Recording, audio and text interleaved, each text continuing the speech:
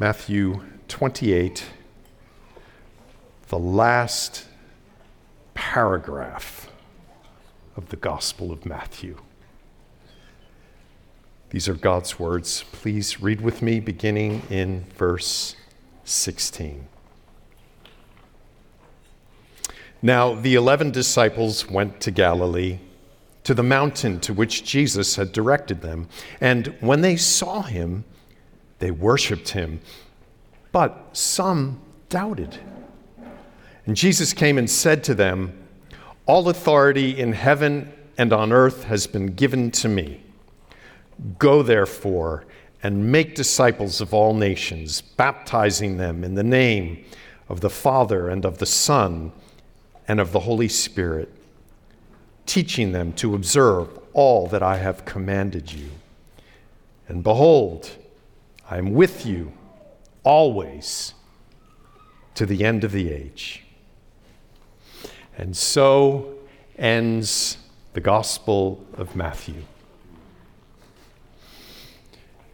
We've spent the last 2 years walking through this gospel, and we've watched a great variety of people interact with Jesus as he revealed himself and proclaimed the gospel of his kingdom.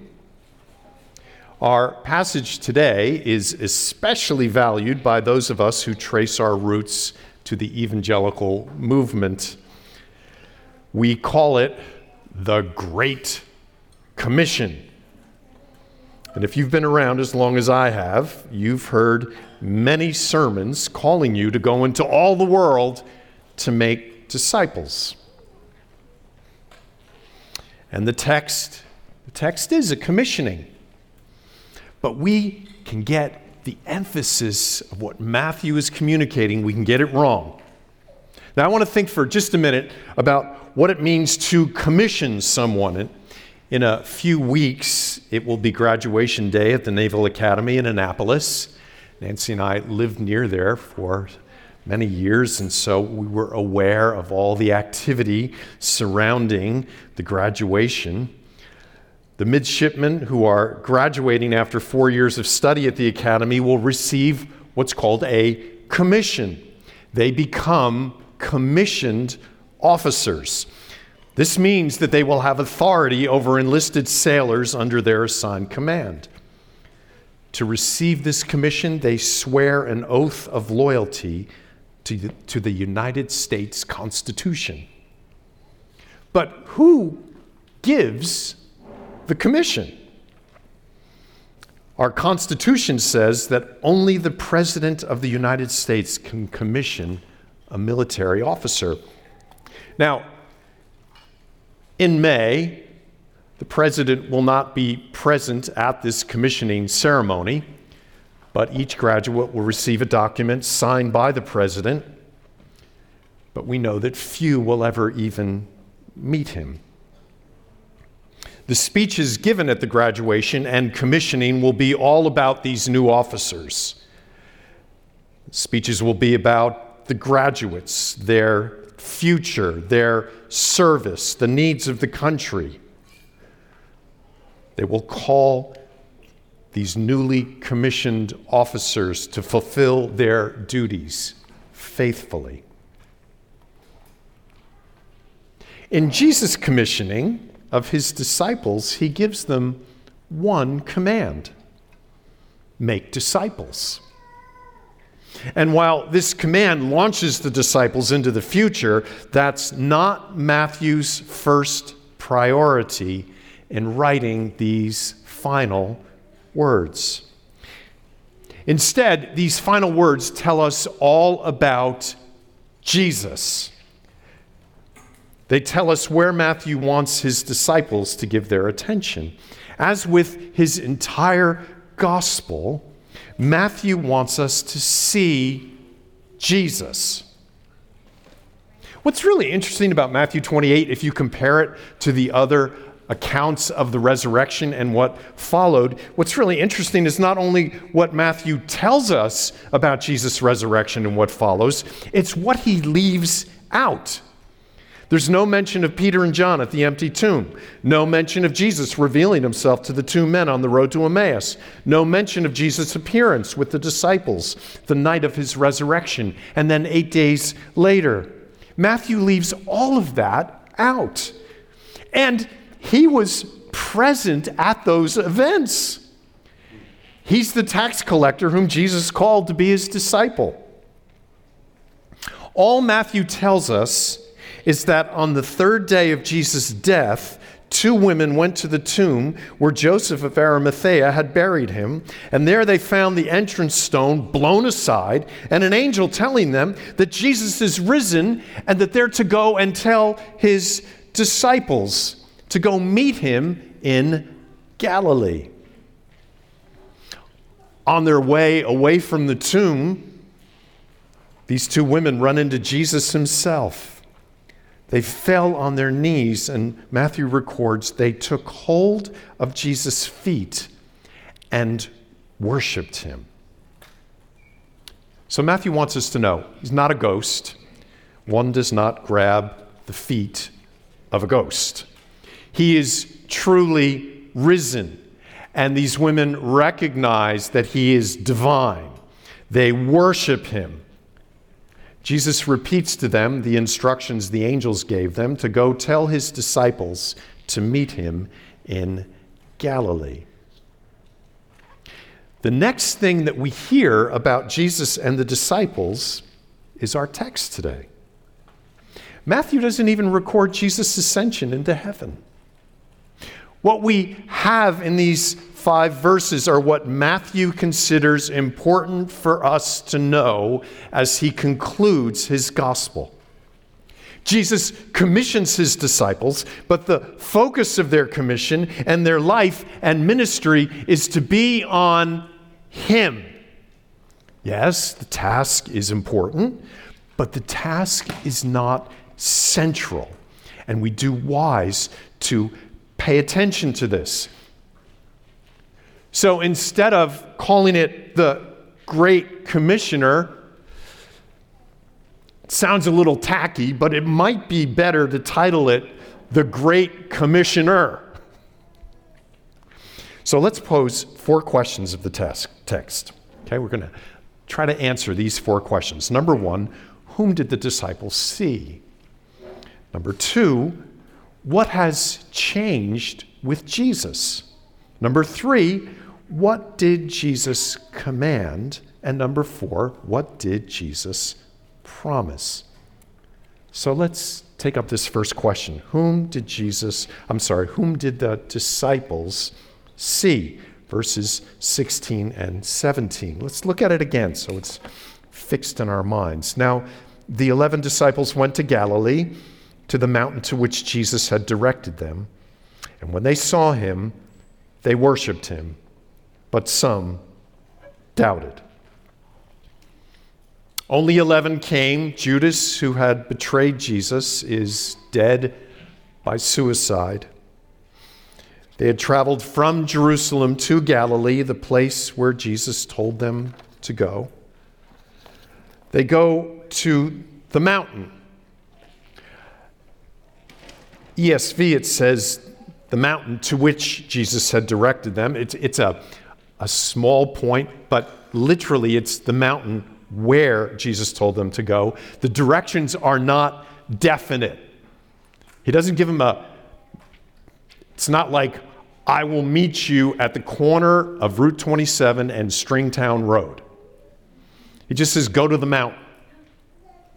If I told you to meet me on Sugarloaf Mountain, I could mean any place within a few square miles.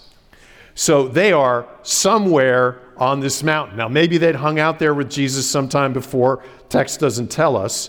But they're on the mountain, and they don't even know when he's going to arrive. They're just on the mountain. He said, go to the mountain.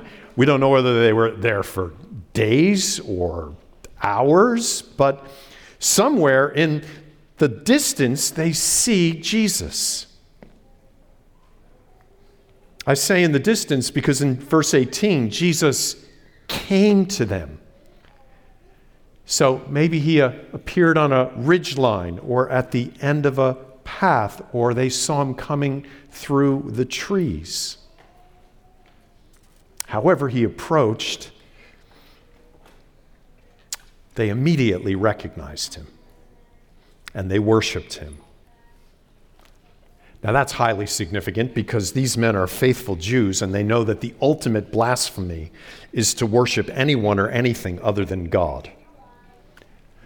Who did the disciples see? They saw the God-man, Jesus the Messiah, God enfleshed as a human being, and they worshiped him. But then Matthew includes, and you've got to wonder, why did he put this in here? It's like bad advertising. Some doubted. What did they doubt?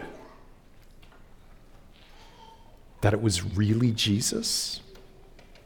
That he was God and worthy of worship?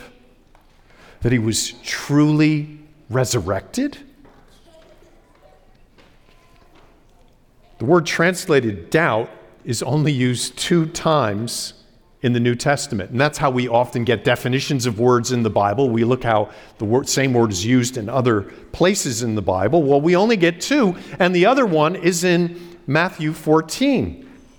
Jesus has just miraculously provided a meal for 5,000 people. Afterward, he sends his disciples across the Sea of Galilee in a boat while he went up a mountain to pray. It's a rough night on the water. The disciples must strain at the oars because the wind is against them. And out of the darkness and the wind and the waves walks Jesus on top of the water. The disciples are terrified. But Jesus identifies himself, and Peter asks Jesus if he can join him walking on the water. And Peter does it. He really walks on the water with Jesus. But as he's out there for a while, he begins to sink. And he cries out for the Lord to save him. And Jesus grabs him by the hand and he says, "O you of little faith, why do you," same word we have in Matthew 28, "why do you doubt?" Peter did have faith. He volunteered to get out of the boat in rough water at Jesus' invitation. In other literature of the period, the word doubt can mean anything from outright disbelief, which is not in play here, to being hesitant. It seems to be what is going on as Jesus comes to the disciples on the mountain is that some worshiped and some hesitated. Do you ever hesitate and wondering, is this really real? I worship you, God, but I'm not sure. It's not true that they lacked faith in who Jesus was. They just weren't sure. Is it really him? Is he really risen? They wanted him to be, but they hesitated. They were just not sure. I imagine these disciples on the side of that mountain, waiting for Jesus, not knowing when or where he would come to them, felt somewhat lost. What Matthew makes clear in this text is that Jesus comes to them. I want to talk about a song. I want to ask you children, raise your hand if you know the song, "Jesus, Strong and Kind." How many of you know that song? Look at that. It's a really interesting song. And a lot of times when we sing it, we think it's a children's song. It sounds like a children's song, but well, why do we all sing it? Well, because we're all children before the Lord.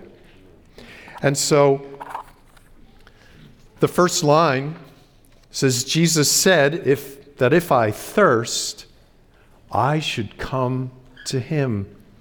In John 7, Jesus said, if anyone is thirsty, let him come to me. And then in the second verse, Jesus said, if I am weak, I should come to him. And so in Matthew 4, we read that they brought to him all the sick, those afflicted with various diseases and pains, those oppressed with demons, epileptics and paralytics, and he healed them all. If I am weak, I should come to him. Verse 3, Jesus said that if I fear, I should come to him.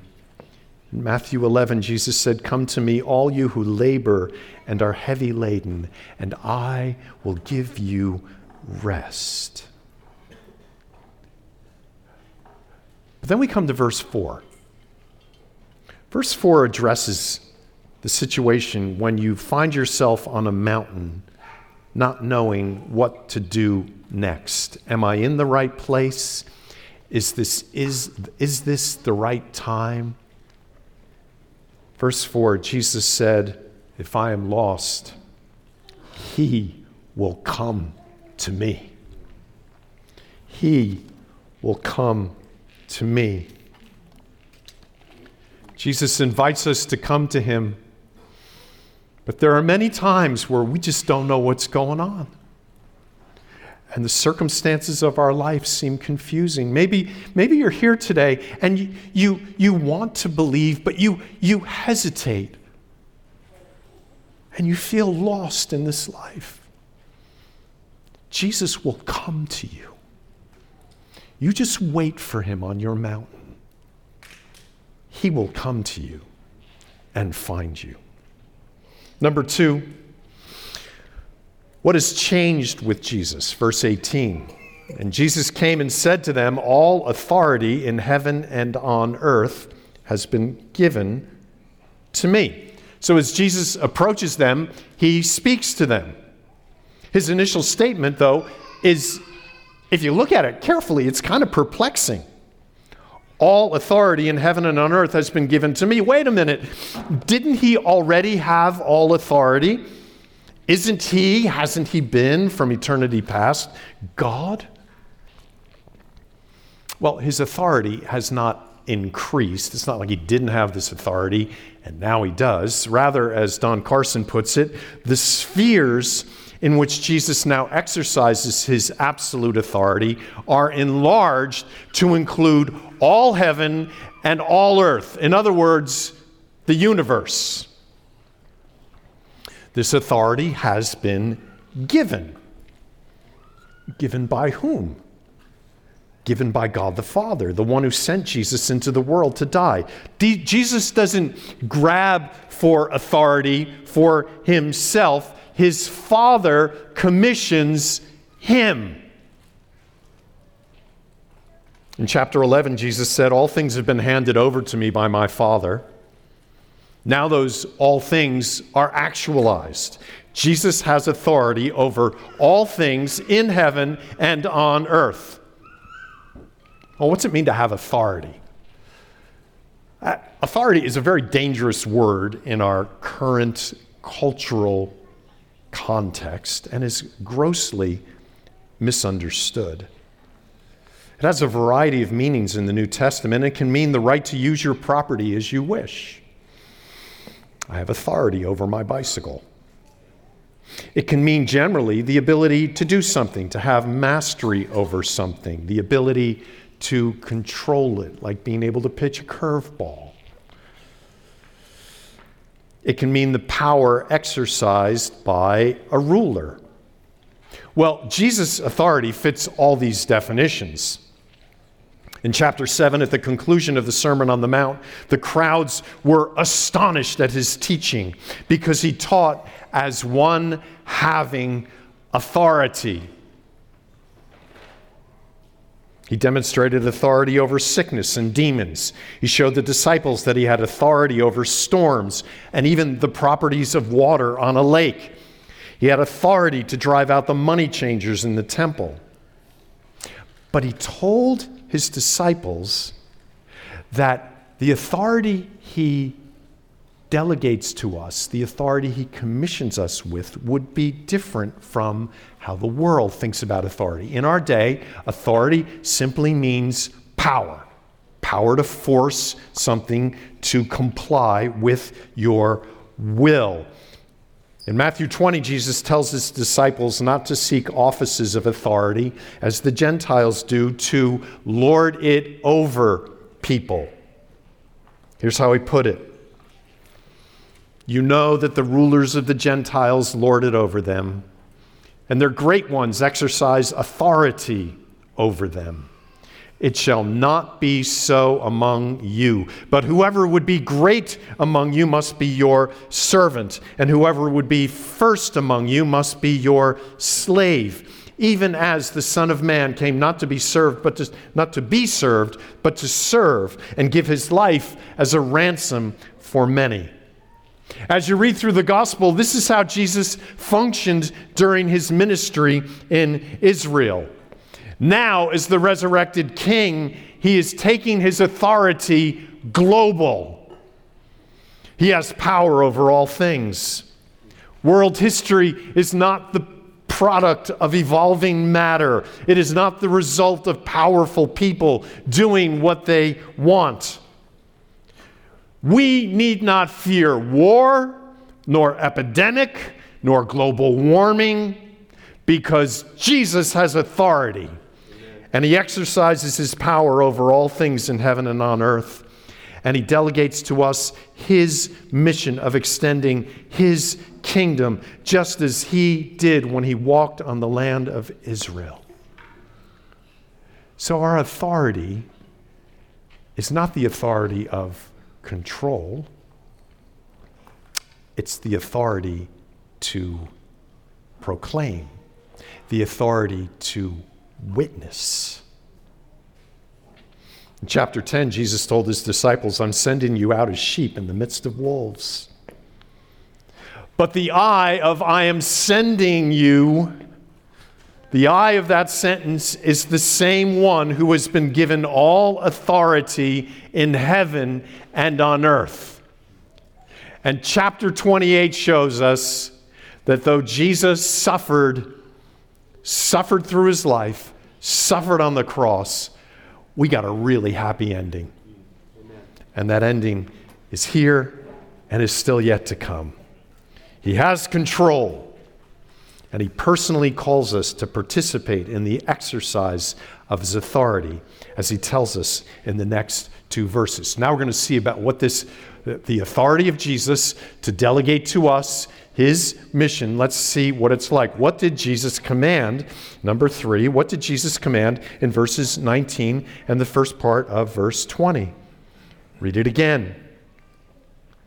Go therefore and make disciples of all nations, baptizing them in the name of the Father and of the Son and of the Holy Spirit, teaching them to observe all that I have commanded you. There's only one word in this passage that uses the form of a verb called a command, and that is the word make disciples. The word before make disciples, go, literally going, also takes the sense of a command.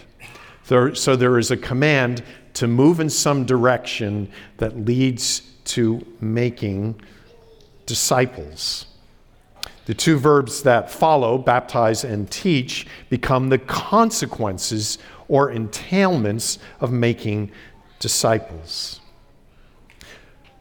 So the 11 are to make disciples. Well, disciples of whom? They're to make disciples of Jesus. We don't make people our disciples. Thank God. We lead them to Jesus, to see him in his works and hear him in his words, so that they will be, like us, Jesus' disciples. One of the reasons I think we find evangelism so difficult in our day, is that we are very squeamish about calling people to be disciples. We'd rather give them all the benefits that flow from the gospel into our lives, the peace of mind, the harmony in relationships, all that stuff. But we live in a world, listen, you got to see this. We live in a world that promises choice over everything. You know what it means to be a disciple? It means you give up choice. In the ancient world, if you became a disciple, okay, so this is the context, that this is the way the word was understood when Matthew wrote these verses. To be a disciple meant that you listened to your master, accepted whatever he taught as true, imitated his way of life, and did whatever he told you to do.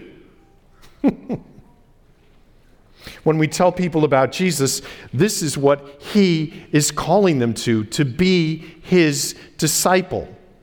This is what he calls you and me to. What we value, how we do our work, how we parent and dwell together as married couples, our hobbies, where we live, what we drive. They are all subject to Jesus' word and Jesus' will, because we're his disciples.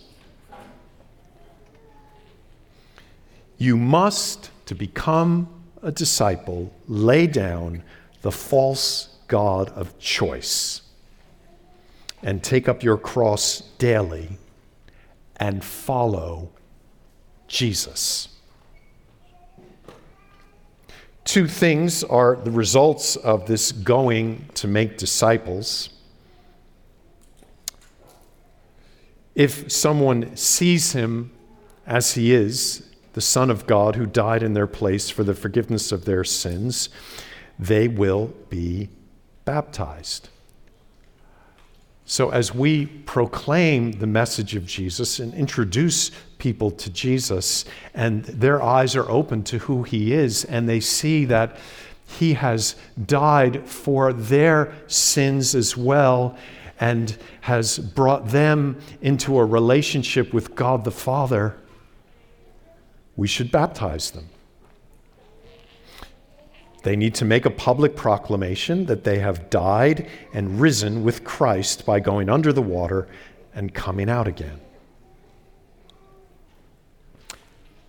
Jesus also mentions that we not only baptize them, but we teach them. We teach them. When a person becomes a disciple of Jesus, he embarks on a lifelong journey of the study of God's word so that he can increasingly observe what Jesus commanded. There are some aspects of my life and my understanding of things, I've been at this a long time, where I just feel like a beginner. And I'm trying to figure out, how do his commands relate to this? So that's what a disciple is. A disciple is looking at Jesus, listening to Jesus, trying to understand Jesus and how he wants us to walk through this life. And we need to help a disciple be a disciple by sharing what we know of Jesus' commands and Jesus' way of life with them.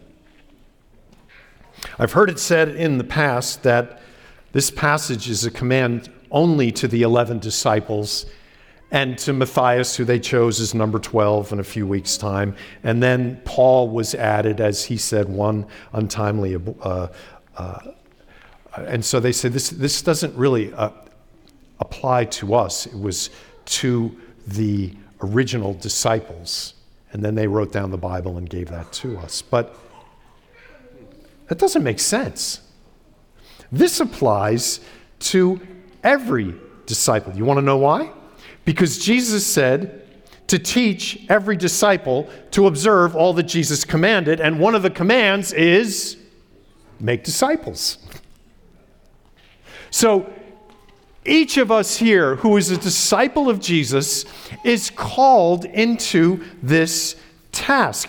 Each of us is called to go. Some have interpreted this to mean that we are called to go to the nations, and that we must go to foreign lands to fulfill this command. And they would say that the exception would be if God calls you to stay. But that's not what the text says at all.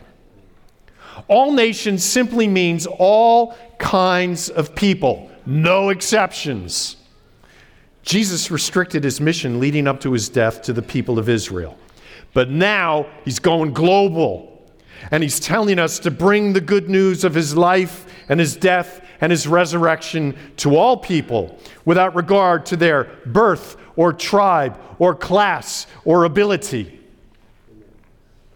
Going, make disciples. And when God opens their eyes, baptize them, teach them. Question number 4, what did Jesus promise? At the end of verse 20. And behold, I'm with you always to the end of the age. Jesus does not send us out and say, get back to me after you have some results, okay? He stays with us. In Matthew chapter 1, the angel explains to Joseph that Mary is, in fact, pregnant from the Holy Spirit. Matthew explains that this took place to fulfill prophecy. The virgin shall conceive and bear a son, and they shall call his name Emmanuel. Emmanuel, which means God with us. God is with us. We are to baptize in the name, singular, of the Father and of the Son and of the Holy Spirit. Holy Trinity, God 3 in 1, 1 in 3. This God, in the person of Jesus Christ, promises to be with us. I want you to notice how personally Jesus-focused this passage is. Because this is the Jesus who's come to you. Jesus directs them to the mountain. Jesus comes to them. Jesus speaks to them. All authority is given to Jesus. He tells us to make people to be Jesus' disciples.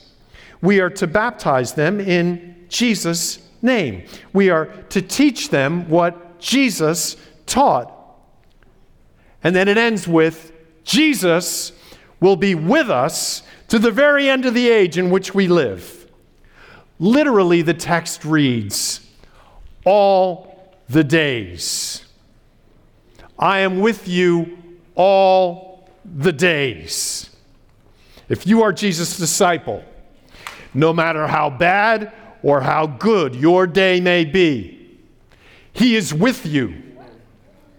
The day and the age may change, but the message is the same. Because Jesus is the eternal Son of God, one with the Father and the Spirit. And God never changes. He stays with us, and we observe his commands. We observe all of them. We don't adapt the commands to the age. We call people of our age to follow Jesus, to be his disciple. We adapt to him. Our mission is timeless and it is global. It is comprehensive. Notice the word all that runs through the passage. And this is intentional. This is part of the art of Matthew's gospel. All authority, all nations, all that Jesus commands, all the days.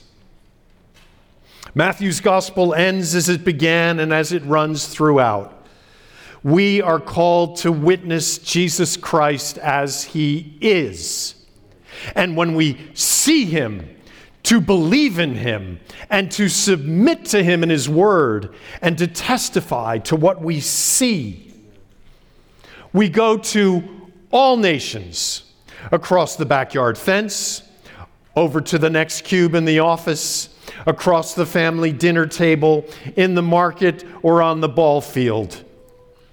Some of us may travel to other lands.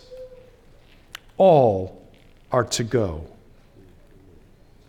We don't make disciples as if we were following a recipe. We're simply making a personal introduction. I would like to introduce you to Jesus Christ. That's all we're doing. I've come to know him. I would love it if you came to see him as he is. How a person responds is up to God. It's up to the one who has all authority in heaven and on earth. We are his disciples. We are witnesses because we have seen Jesus in his word by the Spirit. And so we testify to what we see and conform our lives to his life and what he says. And through this testimony of ours, just like this testimony came to you from someone else who had witnessed Jesus, so we bring this testimony. And through this testimony, Jesus makes disciples. Disciples of Jesus Christ. Disciples in every age, from first century Israel to the hypermodern, tech-dominated United States of America in the 21st century. This is our commission, and it begins and ends not with us, but with Jesus. Let's pray.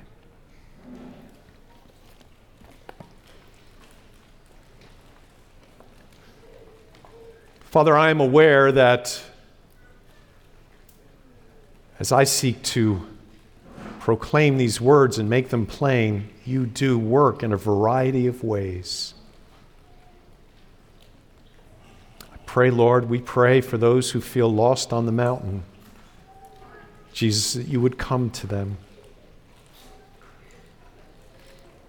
We pray for those of us who are maybe confused about what evangelism is or intimidated. We pray that you would make it plain to us that we are simply called to introduce people to Jesus and tell them what we know about him.